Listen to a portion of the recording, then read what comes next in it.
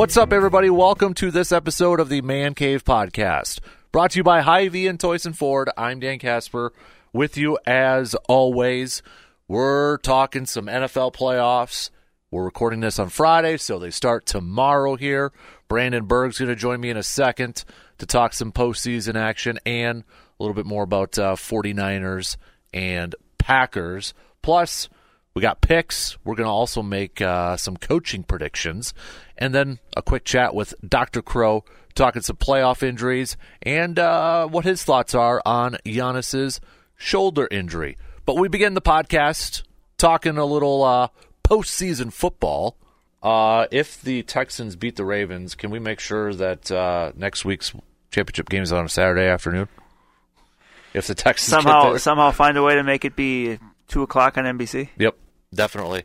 So you've got both the 1 seeds in action tomorrow with the Ravens hosting the Texans, and then, of course, the 49ers hosting the Packers, and then Sunday, Buccaneers versus Lions, and then the nightcap for the weekend, the one that's probably going to get the most attention, Buffalo and Kansas City, in Buffalo over there too. So see that Buffalo is going to need snow shovelers again. I don't think it's as bad as last time. I don't know if I want to go to a game where you're just literally like plowing through the snow. Yeah, I'm sure people have seen that video of those people going to their seats and they're just like walking through the snow. Like that's up on the benches. Right. Ooh. I mean, I've been in Lambeau many times during cold games, and those benches over there, sometimes you can't sit because everybody's like layered up, so there's not enough room. And then you're complaining about you're sitting in my seat, sort of thing. It's like that thing is just like, who cares at that point? Right. If you can find a spot. Kind of like general admission seating at that point. Which, by the way, Dallas, they're like free for all. As soon as the doors open. I don't understand why everyone's in such a hurry to run to their seats. You have your seat. Well, it's the standing room only ones. Oh. And they got a boatload of them. Oh, I didn't know that. So it's like they just take off running for that thing. Like, that's just, how is something really bad not happening? Yeah, like how someone trips or, trips on a shoelace and suddenly they get run over. Yeah, but when you look at this weekend's games, is it that Buffalo and Kansas City one that intrigues you the most? Yeah, I think so. Mm-hmm. Just because that has the most built-in history to it. Yeah. Is it the new Peyton-Brady rivalry that everybody's I've seen someone make that comparison. I could buy that. Mm-hmm. Like, I mean, I don't know if it's quite at that level because they've played in the playoffs, but I mean, those guys play. Manning and Brady played all a ton. Which give it a few more years and maybe that changes. But I could see that. And this one, I mean, I guess in that way, would that make Mahomes the Brady right now because they've won him? Yeah. They've won him. So and eventually Peyton Manning kind of got his and kind of reversed the trend in that rivalry. But maybe this is that time. It's kind of Patrick's got the MVPs though too. Like Manning always got the MVPs there too. So yeah, I mean I get it. I it does give a nice little throwback to the '90s with it being Buffalo and Kansas City. Right. That sort of feel. I feel like it's a game that needs to be on NBC with Dick Enberg on the call. Yes, definitely. So, yeah, I mean, non-Packers fan probably kind of looking at that one. I'm just worried about that Texans and Ravens one. Is it going to be a blowout? That makes me a little bit nervous. I'm not trying to discredit what the Texans or anything have done, but the Ravens are just they were humming. How much do you factor in a rust factor for both the Niners and the Ravens? And that's something I'm really curious to see because I think in both games, more specifically the Packer-49er game, but in both games, I think it's going to be a really good example of rest versus momentum. Mm-hmm. Because in both cases, the lower seeded team, be it the Texans or the Packers, are playing really well right now. And they've had to kind of come from behind to get in the playoffs, and then score a road win last week, versus the Ravens who have had 2 weeks off. And the 49ers, their last game they played that was meaningful was Christmas, and they got smoked by the Ravens. So I think it's going to be a very interesting test case, and we've seen examples of both over the years of a team in that spot struggle or a team in that spot just come out ready to go, come out refreshed. So we won't know, and we can form our narratives after Saturday's over, but it's going to be very interesting that you have both of those teams that are kind of in similar spots in those games. You're right, because, I mean, if there was clearly the right answer, everybody would be doing it the same way. Yeah, it doesn't always work one way or the other. Mm-hmm. I almost feel like, and I've got nothing to base this off of, nothing whatsoever. But for a younger team like Texans and Green Bay, it's almost better for them not to have that bye so they can just keep going with that momentum. Yeah, I would say that it's definitely better for the veteran team because they probably know how to handle it a little bit better, especially a team like the 49ers that have kind of been in that spot at times. Ravens were a couple years ago when they did lose to the Titans in the divisional round, but maybe they learned a little bit from. And Harbaugh's been around for a while too. Right. So, but that's really what I'm looking for with those two Saturday games is, which team kind of which wins out. Mm-hmm. There was Brandon and I had a little chuckle about this during one of the breaks, but around the NFL Twitter has a headline.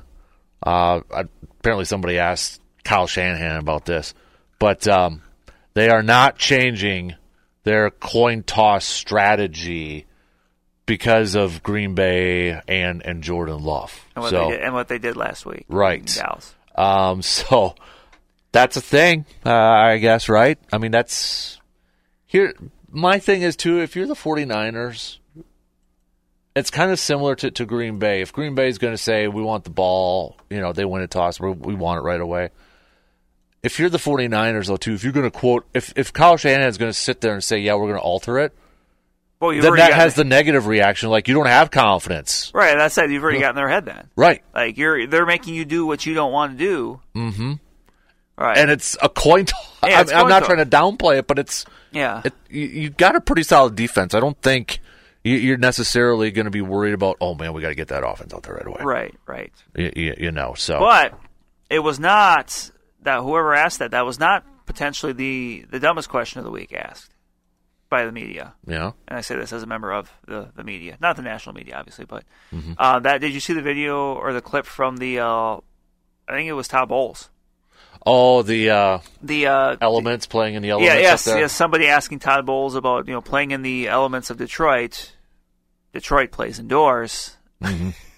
Yeah. So, and I'm sure that person felt really bad about it once they figured out, hey, you're playing indoors, it doesn't matter. Mm-hmm. But still, that's a rough way to start the week if you're that reporter. Mm-hmm. Yeah. How much do you think? Sometimes.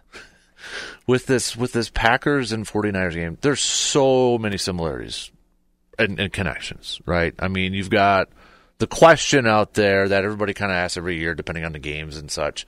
Well, does so-and-so know so-and-so better? Do they know what they're doing? Do obviously LaFleur worked a lot of years under Shanahan as a Shanahan disciple. Was his quarterback's coach in a couple spots and that sort of stuff.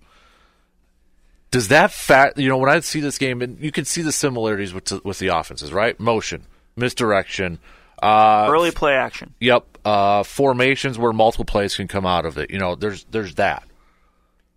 Does that benefit either side, or does it kind of neutralize it at that point? So. I don't think so. I think it's kind of goes back to what you're saying about the coin toss. I think if either of those guys think, well, he might, he knows some things about me, we have to change everything we do, I think you're already putting yourself at a disadvantage. Mm-hmm. So I don't think it makes too much of a difference. If one thing maybe is it help maybe the team's defenses because, well, they practice against similar stuff already, so they're kind of there because I mean they're not running the exact same plays. The 49ers, whatever they run, doesn't necessarily mean Green Bay might have similar ones or ones like that, but the playbook isn't the exact same over there. I would have to imagine each team's going to come out with a few different things to try to catch them off guard. A few wrinkles over there. But, I guess I don't necessarily buy into that whole, well, he knows what he's going to do and all that. I know there was that clip from a few years ago, I think it was the NFC Championship game, with the 49ers and the Packers, where Shanahan's on the sidelines talking to that official, saying, watch him, he's going to hold him. He's going to run an out route, and he's going to hold him. Like our guy, George Kittle's going to run an out route, and that defender's going to hold. And he did exactly that. I don't think that was because play call. I think it's a lot of scouting.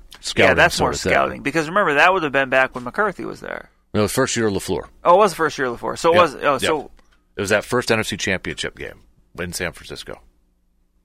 That was okay. I don't know why I got ahead of myself. Sorry. When they threw the ball 9 times. The Raheem Mostert game. Yes. Okay. Yeah. I'm sorry. Yeah. Yep. That's when, and then 49ers lost to the Chiefs in the Super Bowl over there. So okay. That, to me, is more the scouting aspect of it. So, the one thing that does, when I look at this game, and speaking of that running game too, last week was the question, would McCarthy stick with the running game? Because we've seen instances where not. To me, this one's like the complete opposite. Shanahan would have no problem running the ball 50, 55 times. Right. If he could get away with it. This is one where now you're at the point of the year where you can lean on Christian McCaffrey. Mm-hmm. Like you don't feel bad if you have to give him 25 carries and then throw him 6 passes. Right. We've been victims of that. We've seen that before, and he's even been on record talking about how much he would just rather run the ball.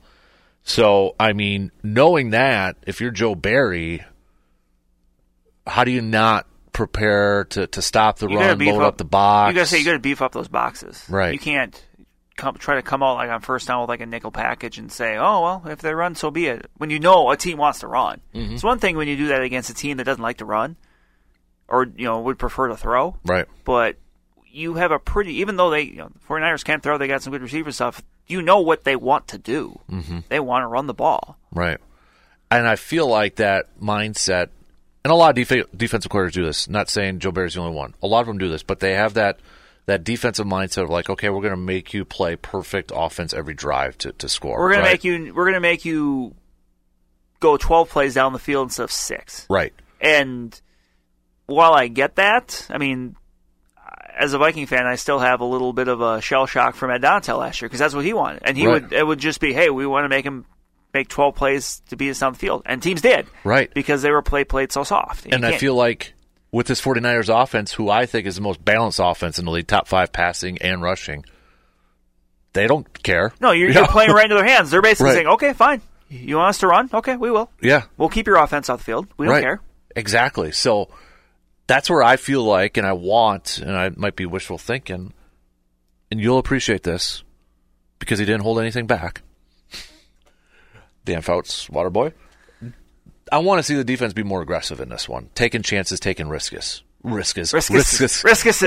Taking a risk in this thing. It might burn them a few times, but I don't feel like you can play that style in this one. I agree. I feel like you've got to get your corners up, get them off their routes a little bit, maybe bring some extra blitzes, pressure. Make Brock Purdy make mistakes. Yes. You can't just play that style of defense like we're going to, just make them really work for it. Rush 4, drop 7. Yeah. Defensive backs 8 yards off the line of scrimmage because let's throw slants to Deebo Samuel. Mm-hmm. Because Brock Purdy is similar to Love in a lot of facets, isn't he? Where he's playing within the system.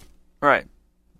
Call it a game manager, call it a playing a system or whatever have you, which I feel like that phrase or that term has been dropped a lot this year. It has. System quarterbacks, game managers, whatever. And it's I think a lot of people almost use it as a derogatory term. Yeah. And I don't, because they're literally doing exactly what you want them to do. Like, How is that a bad thing? Like, oh no, they're doing exactly what they're being coached to do and finding success. Oh my gosh, that's so terrible. No, It's not. Right. And you had Bosa coming out with a comment this week about, Aaron would kind of do some off script stuff. Yeah, freelance his own stuff, but Jordan Love is doing what he's supposed to. And Stanovich, the offensive coordinator, kind of said the same thing, and he's like, in the past, he's like, not saying it was bad, we had success, but a lot of times when Aaron would do that, then you're coming off the field trying to figure out, okay, what was that play? Why was that play? What did you see? You're spending time doing that, whereas you're playing with a system, you're already, the communication's better at that point. I just find it interesting, and I'm going to try to phrase this and I want to see if you can kind of get where I'm getting at here. But you see these veteran quarterbacks, like an Aaron Rodgers at a certain point in their career where, do they get this wealth of knowledge and experience where they start to think, okay, I can do this, I can do. Because I'm thinking of these quarterbacks, some of these really good quarterbacks that have almost made some of these offensive coordinators. Because I feel like LaFleur, tell me if I'm way off base on this or dramatic on this. When he was first hired, he had 1 year experience of being a play caller in Tennessee. He comes in, and I think for his position, it was good to have a quarterback like Aaron Rodgers. He can learn from, he can lean on from. kind of have a crutch, right, as Rodgers. But it almost felt like these last few, when Green Bay was ready to make the move for Jordan Love, it wasn't just because Jordan Love was ready, but Matt LaFleur might have been ready too, in terms of the play calling experience. Not to get too dramatic, but you know kind of what I'm getting at it there? Because I feel like when you look at some of these, it's not for everybody, but these veteran quarterbacks, these very knowledgeable quarterbacks, and I think about their offensive coordinators, and when they get success or get a head coaching job, they tend to maybe not have great careers. Adam Gase. That was literally with Peyton Manning. That was literally what I was thinking. How many jobs did Adam Gase get because he was the offensive coordinator for Peyton Manning? Right. Nathaniel Hackett.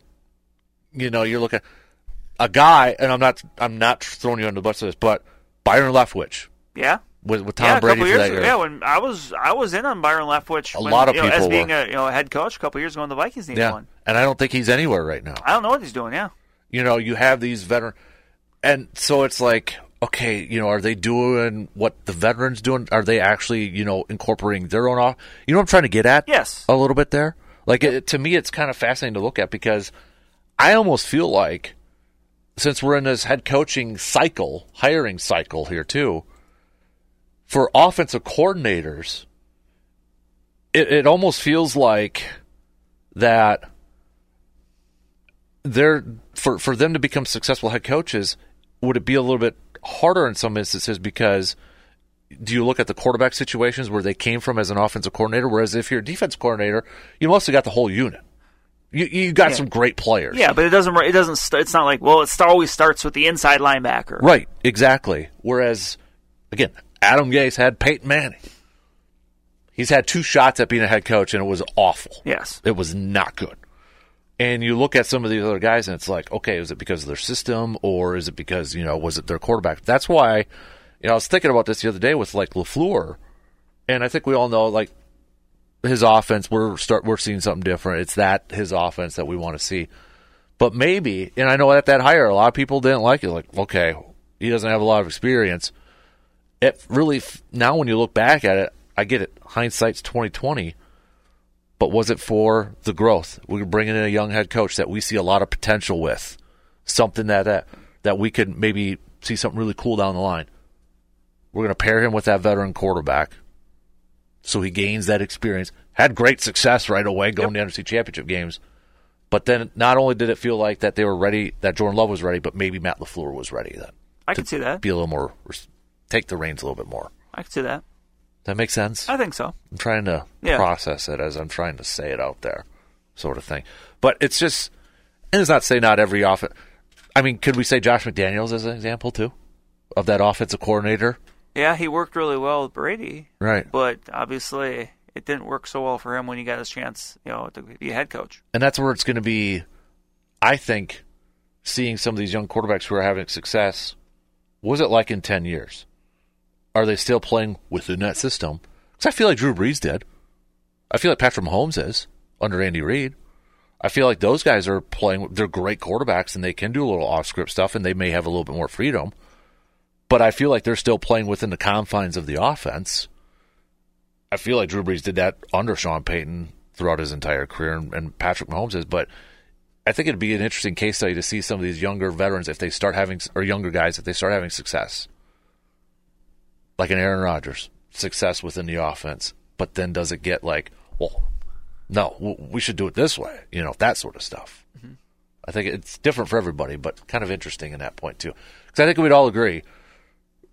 Peyton Manning's offenses were predicated on what Peyton Manning wanted to do. Right, because he was synonymous with audibling at the line and changing things. Omaha, yada, yada, yada. Yep.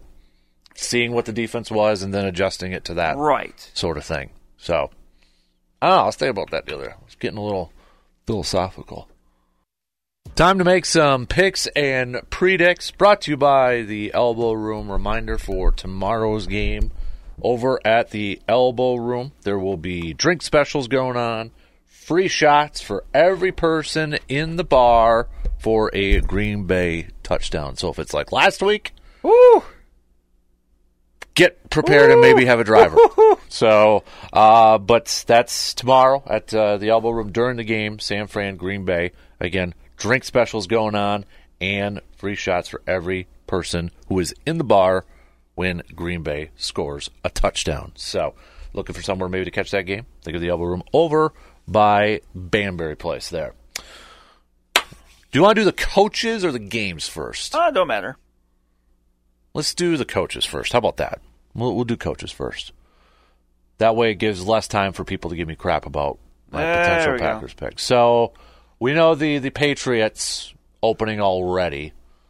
Let's go with the Washington Commanders first, Brandon. Who do you think is going to be the next Washington Commanders head coach?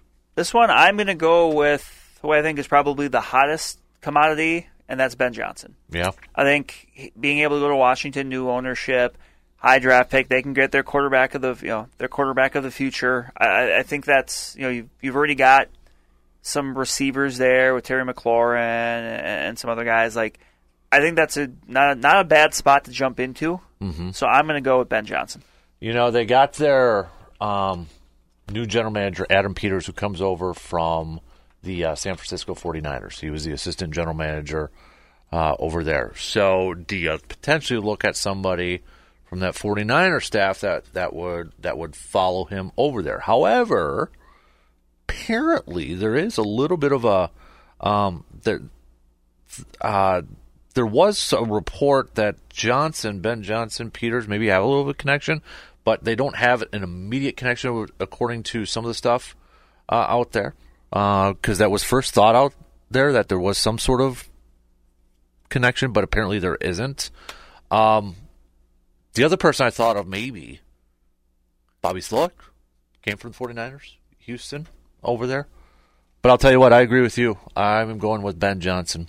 I know last year he turned out Carolina. Carolina loves them some Ben Johnson, it sounds like, even last year and this year. And I don't want to go to that situation right now. So it's a better situation in Washington right now. Yeah, I'm going to go Ben Johnson. For the first time in a while, it's a better situation. Right. I mean, if you look at a lot of these like blogs or articles out there, rankings like the best jobs, Washington's up there, which is kind of surprising. So, all right, Chargers. I know you said that you didn't think he was going to take it. I think it ends up. I was leaning. Okay, I think it's Jim Harbaugh. Okay.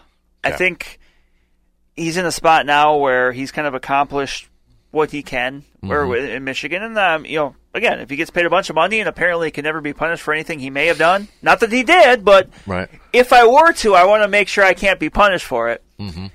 I just think it makes sense, nice, warm water city, big market. He's got his quarterback. He is familiar with the West Coast. He's familiar with the West Coast. Like, I think that connection makes the most sense, so I'll go with Jim Harbaugh. You're right. There was part of me that was kind of like, okay, is it kind of, because I heard that report that they were still negotiating with Michigan and such. Does he still go? Ultimately, though, I agree with you again. I'm going with Harbaugh with the Chargers. It just, but the thing that gives me pause, it just seems too obvious. This is true. It does. It seems way too obvious at this point. So that's what makes me a little bit nervous. But you're right. If Harbaugh has said, and I think his actions speak this too, if he feels like he's got unfinished business in the NFL, one, time is kind of running out. You got a great situation with the Chargers with your quarterback already and some talent around that. Not many of these other opportunities potentially could come up. So, yeah, I'm going to go with the Chargers over there. Raiders, this one might be kind of easy. I think we're going to be the same one. I'm going to go Antonio Pierce. I don't think Mark Davis makes the same mistake again. Yep. I think he goes with the interim coach that everybody liked, and he wants to keep Max Crosby. So, yeah, I'm going to agree with you. I think the Max Crosby thing was kind of the nail that maybe shut that coffin, if you will, or shut that door over there. It's not the flashy pick that he likes, but no. But how many times has the flashy pick burned him? Right. Go with the one your team wants. Yep. I know there has been some talk about Harbaugh with the Raiders and such, but I go with your team. Otherwise, if you don't, then you got to bring in a coach where it's going to be a complete rebuild because guys are going to want out. Right. So, yeah, I agree with you. Falcons. Another one, I think, it's the obvious one, I think, is Bill Belichick. Getting the second interview, him and Arthur Blank getting all buddy-buddy. Yep. I think Belichick goes there to get the record. I can't believe I'm saying this, but again, I agree with you. Hey, knock it off. We're gonna be different here at some point. If these reports are true, the writing's on the wall, isn't it? And it sure seems like this is the only one Belichick has been interviewing with. And if it was the first meeting, just Arthur Blank and Belichick, now you're involving the general managers and such, it's progressed to another step. So, yeah, I think he's going to, and it's going to look really weird. Yes, it is. It's going to look really weird. Yes, it is. Let's go with Seattle. Are we going to go 5 for 5 here? I don't know.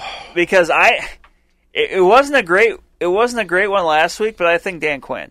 Okay. I don't think last week obviously was not maybe great for his candidacy, but I think the connection there, I think he comes back. I'm going to go Dan Quinn.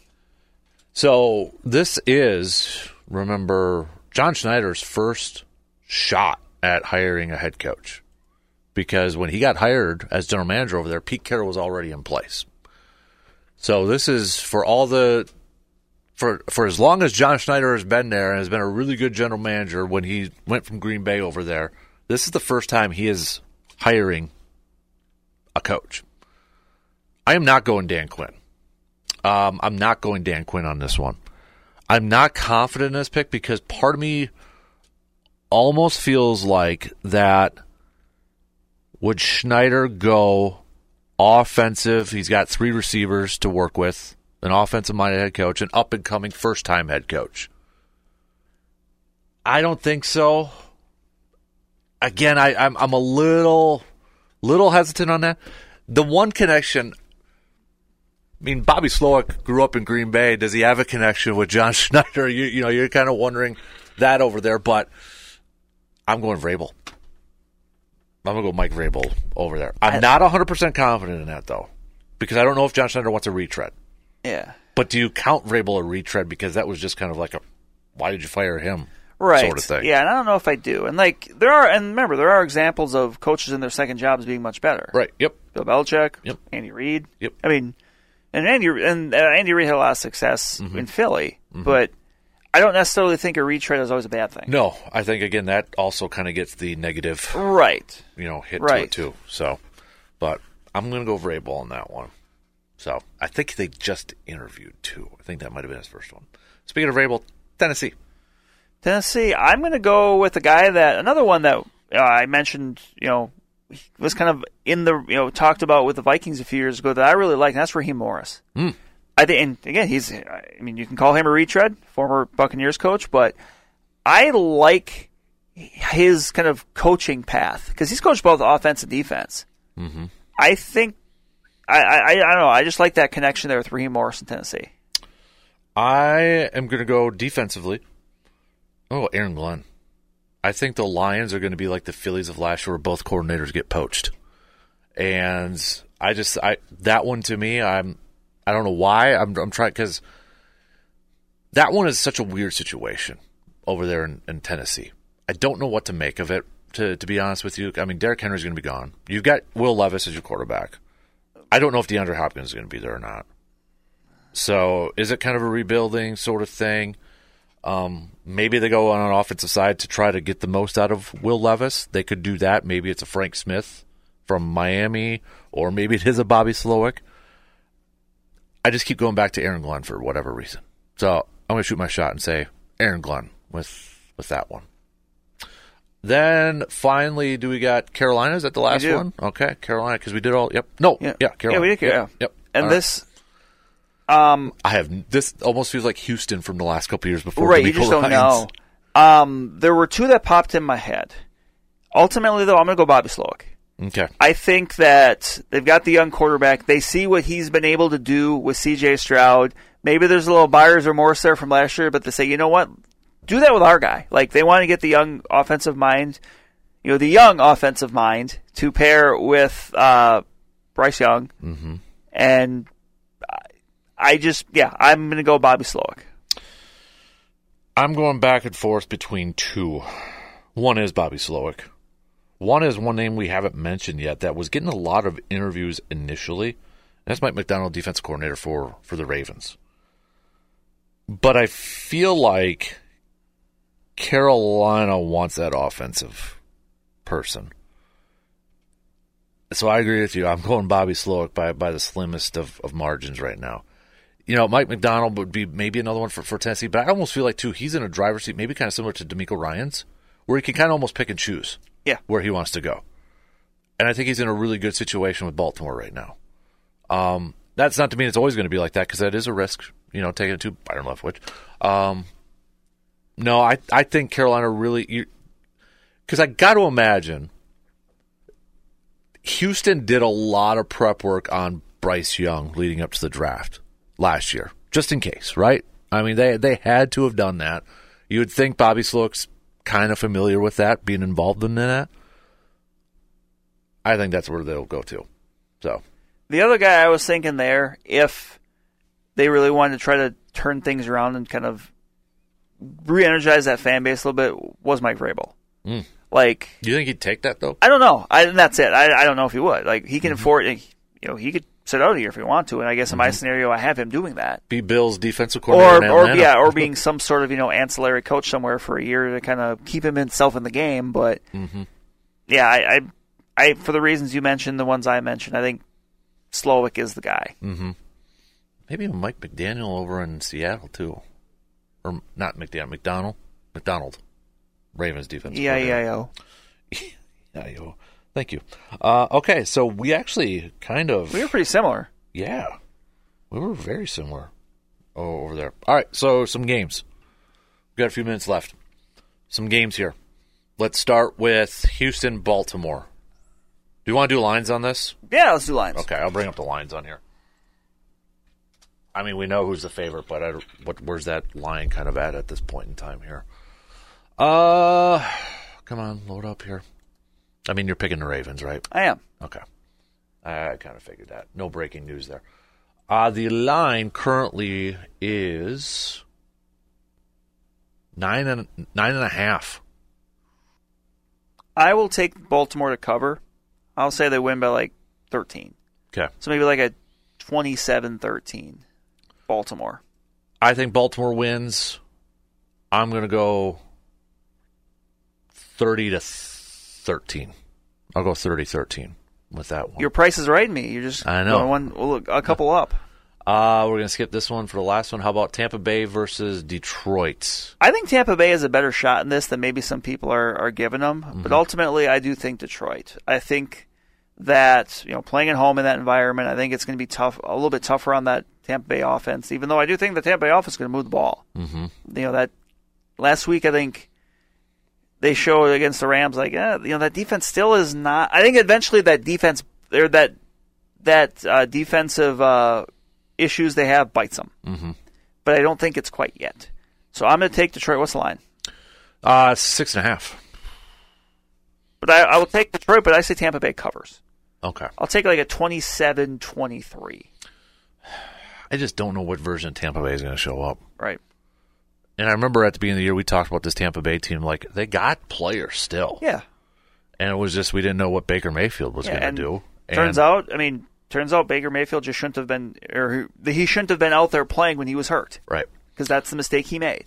Or he did it because he was whatever it was, whatever the scenario was, didn't work. Right. Todd Bowles is going to blitz the crap out of Jared Goff. Jared Goff, that's kind of his issues over there. I'll go Lions, but they don't cover. Like 23-20. I'll go that way. I agree with you. I think it could be sneaky good. Sneaky close. Really quickly here, let's go to Buffalo, Kansas City. This line is at 3 for Buffalo, so, I mean, it's even. I will take Buffalo, and I think it's a push. Okay. I think this Buffalo wins by 3. I think this is the one where they break through. I think Buffalo wins, too, and it's a close one. I'm going to say Buffalo covers, though. It's going to be like 4 or 5, some weird number like that. And then San Francisco and Green Bay, that line is also 9.5. I'm going to pick Green Bay. Oh, what? Yep. Oh, you sorry son of a... I like the way they're playing. And as I mentioned I don't know earlier, if this is the kiss of death or not you know. necessarily. Because I remember the year the Packers played the Buccaneers in the NFC title game, I picked Tampa Bay. Yeah. But I like the way they're playing, and I think the things they did against Dallas, some of those things they could do against San Francisco. Wow. I should have went first. I stole your buzz. Oh my god. So I'll take Green Bay like 27-24. Wow. Anders Carlson with the game winner. I never said that. They're going to score 4 touchdowns. He'll miss an extra point. I'm going to go 30. I'll go 30. 30-20 San Francisco. Why do I believe in the Green Bay Packers and you don't? You know what? Dallas looked like they overlooked Green Bay. 49ers aren't going to do that. I wouldn't be surprised if Green Bay squeaks it out. I mean, a little bit of me would be surprised. Come on, it's San Francisco. A little bit of me would be a surprise at least. But, hey, I picked against them last week. I'm superstitious, so that's why I'm doing it. Yeah, but now you acknowledge that you're... Don't mess with my head. You acknowledge the juju. Don't mess with my head. I'll go get my Jobu and, figure that all out. Get your rum. Yep. Going to take a quick break, and we're going to catch up with Dr. Austin Crowe, Chippewa Valley Orthopedics and Sports Medicine, playoff injuries, and his thoughts on Giannis's shoulder injury. Good stuff coming up here after these quick words. It's that time of year where we may be stuck indoors for a bit, so you need to make sure your pantries, fridge, and freezers are fully stocked. How do you do that while also saving some money? Easy. Just shop at Hy-Vee in Eau Claire. Whether it's stocking the pantry with soups or dried goods, or loading up the deep freezer with pizzas and frozen foods, Hy-Vee has the best selection to help keep you stocked during the winter months. And with their Hy-Vee perks, you'll save money at the register and the gas pump. Stock up on your favorite grocery items and save money with Hy-Vee in Eau Claire. Winter is here in the Chippewa Valley, which means it's even more important to make sure you have a good vehicle to hit the winter roads of Wisconsin. Need that vehicle for this winter season? Look no further than Toyson Ford in Chippewa Falls. Whether it's a car, truck, or SUV from their new or used inventory, Toyson Ford has the vehicle you're looking for. Making sure you have a good, proper working vehicle is incredibly important this winter season, and Toyson Ford knows that. Just give them a visit today at 1000 Chippewa Crossing Boulevard and visit ToysonFord.com. Austin, I want to go to the NBA here because I think Bucks fans are kind of holding their breaths a little bit with Giannis. Giannis the other night was a late scratch of the game, and they're calling it, I had seen a right shoulder contusion. At that point, they didn't, know a whole lot. At least the head coach, Adrian Griffin, said didn't expect it to be too long, but kind of day to day. So we know contusion is, bruise and all that sort of stuff. But where, like on the right shoulder, would it be in a specific spot where he couldn't be able to go or anything like that? Or is that kind of open-ended at that point? Yeah, it's pretty nebulous. Contusions, we obviously can get them anywhere, right? Anytime you have an impact or blow to any part of your body, you can get a contusion, which is AKA a bruise. And obviously when you first hear that, people are like, well, a bruise, that's not much. But there are areas that are very sensitive to that, and especially if you get down deeper in the tissues, so deep muscle, even down to the bone, that can happen. So I think long-term wouldn't have a big concern for it, but certainly can be something that could bother him. And obviously, if it's going to affect your shot or dribble, rebounding abilities, all those kind of things, just because the ability to move the arm effectively. And as we all know, the NBA is pretty quick to pull the trigger on getting guys rest. Yeah. So I think if you look at it in that, I wouldn't chalk this up to a big concern, truthfully. But obviously, you got to see how it plays out. But I think it'll be okay. And I know this is a little bit older here too, but Ja Morant, he only played 9 games. He was dealing with a suspension, but he's now done for the season too with a shoulder injury. I don't know if they announced exactly what it is, but the fact that he's done for the season, I got to imagine maybe surgery involved in that. Yeah, I believe they said he did. He either did or is going to. Or he would have, yeah. So I don't know. I'm trying to remember when I read if he either did or is going to, but that was for a labral tear. So okay. That's going to be just a quick recap. Labrum is basically a little fibrocartilage ring that runs around the socket and that helps stabilize the shoulder through most parts of it. The top part is an anchor for the biceps. So both can be problematic. In this setting, I'm assuming it was an anterior or posterior tear that resulted in shoulder instability. So it doesn't always mean the shoulder fully comes out of socket. It can be unstable and shifting. But we all know how explosive he is as a player, and so he puts his body in some real pretty tough spots. And so for a guy like that to have a shoulder that has any issues with instability, I can certainly imagine that'd be very symptomatic for him. So they opted to go right for the surgery as opposed to going on the rehab option. And there are times where you see an MRI and it's just like, look, surgery just is unfortunately the way to go. And certainly in this case, that's what was elected to be done. Let's move over to the postseason here. First, I want to go back to the Chiefs and Dolphins in that cold weather game there. When players play in an environment like that, does that increase the risk? I know you got frostbites, to worry about and such, but does that increase the chances of any other injuries to pop up? I mean, does it like make the muscles really cold and kind of increase that chance for a tear or something like that, or not? Does the weather not really affect that? I mean, it does to a certain degree. Those guys are doing their best to stay warm on the sidelines, literally and figuratively, as far as staying warmed up, doing drills and staying loose and limber. But I think the biggest concern would be an increase in soft tissue injuries. So going to be hamstring, calf, things like that, where you just kind of tighten up from being cold in the sidelines. But again, these guys aren't just like, sitting down and not moving for 15 minutes while the offense or defense, vice versa, is out there. So I think that'd be the one thing. As far as like ligament or bony injuries, nothing like that.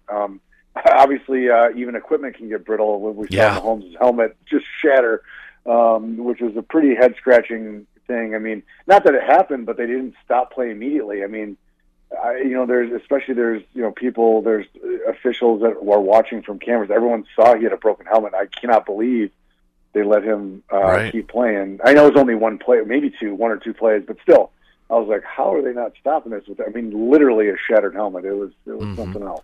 Do you, by chance, I don't know if you know this, do you by chance know, like, if somebody goes in for a concussion evaluation in an NFL game, what that test is like or how quick that test is? It's variable. So that is, so we do some concussion work. When I was in my fellowship, we assess athletes on the sidelines, and there's some things it's called SCAT assessments, and there's a couple different tests that we use for basically on-field. But really, it really is an initial like cursory assessment to say, is there a sign of something bigger? And more or less, that's a screening test. So if those are positive, then you shut the athlete down, and then you do more intensive testing. So it's an initial survey exam. They're not able to do, like full diagnostics on the sidelines, and certainly like MRIs, EEGs, anything like that. But you're trying to basically catch something significant. And honestly, the threshold is supposed to be very, very low. I mean, they're supposed to say, look, if there's any signs of concussion, you're shut down. Obviously, there's been plays recently. I mean, Stafford comes to mind where he was laying there and, in slow-mo, you kind of see him roll his eyes, and I think that caught a lot of attention to social media, and whether that was real or not. I mean, if he comes off and exhibits zero signs of a concussion, they do. And the real challenge is these are professional athletes, and 9 times out of 10, they're going to say, I want to get back out there. And if they're not exhibiting signs, then they're not. But nowadays, the NFL has multiple levels of assessment. They have, again, I don't know if they're like in a booth in New York or something, they're watching on TV, and I believe it's athletic trainers and maybe even a neurologist or neurosurgeon that does assessments, and then every team also on the sidelines has one. One of my friends used to be the neurosurgeon for the Denver Broncos, and so he would do the concussion assessments on the sidelines. So those basically are supposed to be 2 steps that prevent this from happening. But I think, again, we also live in a day and age where people are micro-dissecting TV film, and if they see a guy twitch one thing funny, like, look, that's a concussion. And that doesn't necessarily mean that, but it is not like a torn ACL where you can MRI and it's a black and white yes or no. I mean, concussions are still not fully understood, and it's very difficult to detect subtle ones, and we don't even know the full danger of the subtle ones versus, obviously, if someone's unconscious on the field posturing like Tua did a couple seasons ago, I mean, that's obviously going to raise everyone's eyebrows. Right. But there's this middle ground, and even on the real mild end, We think that maybe multiple mild concussions are just as significant as big ones. But again, it's still stuff that's not fully understood. So it's a hot button topic, absolutely, and I think will continue to be so for the foreseeable future. Absolutely. One player that potentially could come back and play this weekend, Mark Andrews, the tight end for the Ravens. So a little flashback. Back in middle of November, he was it was a drop tackle where he severely injured his left ankle, and at that point there was a lot of talk that he'd be done for the season. Ravens kind of left that door open, and now there's a chance that he could return. He's been practicing, and I read this on ESPN. I know we mentioned this before, but apparently he brought a hyperbaric oxygen chamber into his house to use over there. So I don't know if you heard. I tried looking it up quickly, like exactly what injury he suffered, but they're just saying it was a left ankle injury. I think I can picture the video right now of that drop tackle. It didn't look good or anything like that. But how effective could he be just a couple months after that injury? Do you think? Yeah, so he almost certainly had either a Mason Move injury, which we've touched on in the past. That's like a high ankle, like a severe high ankle sprain. Like it's where there's complete disruption of those ligaments. It's a specific pattern, but a lot of times it's that where the foot gets stuck in the ground, and then there's a real hard rotation. Obviously, the drop tackle adds not only the person who's getting injured, but the person tackling. That's like to double the weight and the momentum that goes into it. So they certainly look really bad, and they are. But to answer your question, at the end of the day, it's probably a combination of ligament and bony injuries. Ironically, if it's isolated bony injury, then it's more likely to heal more predictably and more rapidly. So if he had an ankle injury where it was, let's say, a bimal or trimal equivalent, where you're getting predominantly bony injuries, they put plates and screws in the bones and heal up pretty well. So then, of course, you have to have the rehabilitation of the soft tissues around there, getting the tendons loose, getting the muscles to wake back up. So to answer your question explicitly, how effective? Not 100%, no way. Could he be out there? We all know he's one of the elite tight ends in the NFL. And so I think if he's able to work himself back in and be at 70, 80%, is that going to be good enough? Oh, we'll see. I'm guessing they're going to probably play it close to their vest to see how he's going to be able to come back and play. And because it seems like they're being kind of nebulous about whether or not he's going to be able to play. But I guess if every week is another week of rehabilitation and improved recovery, so it's possible, but it's certainly going to be a stretch. But I think this is more likely to recover than, let's say, that New York Jets quarterback who tore his Achilles. I can't remember his name, but you know what I'm talking about. So to the hyperbaric chamber, I know that's something we've chatted about before in the past, and this might be a really stupid question, but because it provides oxygen, right, to try to help speed up the recovery in that. Does it benefit soft tissue injuries more or bone injuries more, or is it about even at that point? In theory, it can be used for all. So I think, like we've discussed, the real evidence-based medicine use for that is going to be in non-healing wounds in people who have poor perfusion. So diabetics, people with vascular disease that literally have difficulty, because people with vascular disease, it's the main vessel. So let's say going down your leg, your femoral artery becomes your popliteal and tibial artery as it goes down the leg.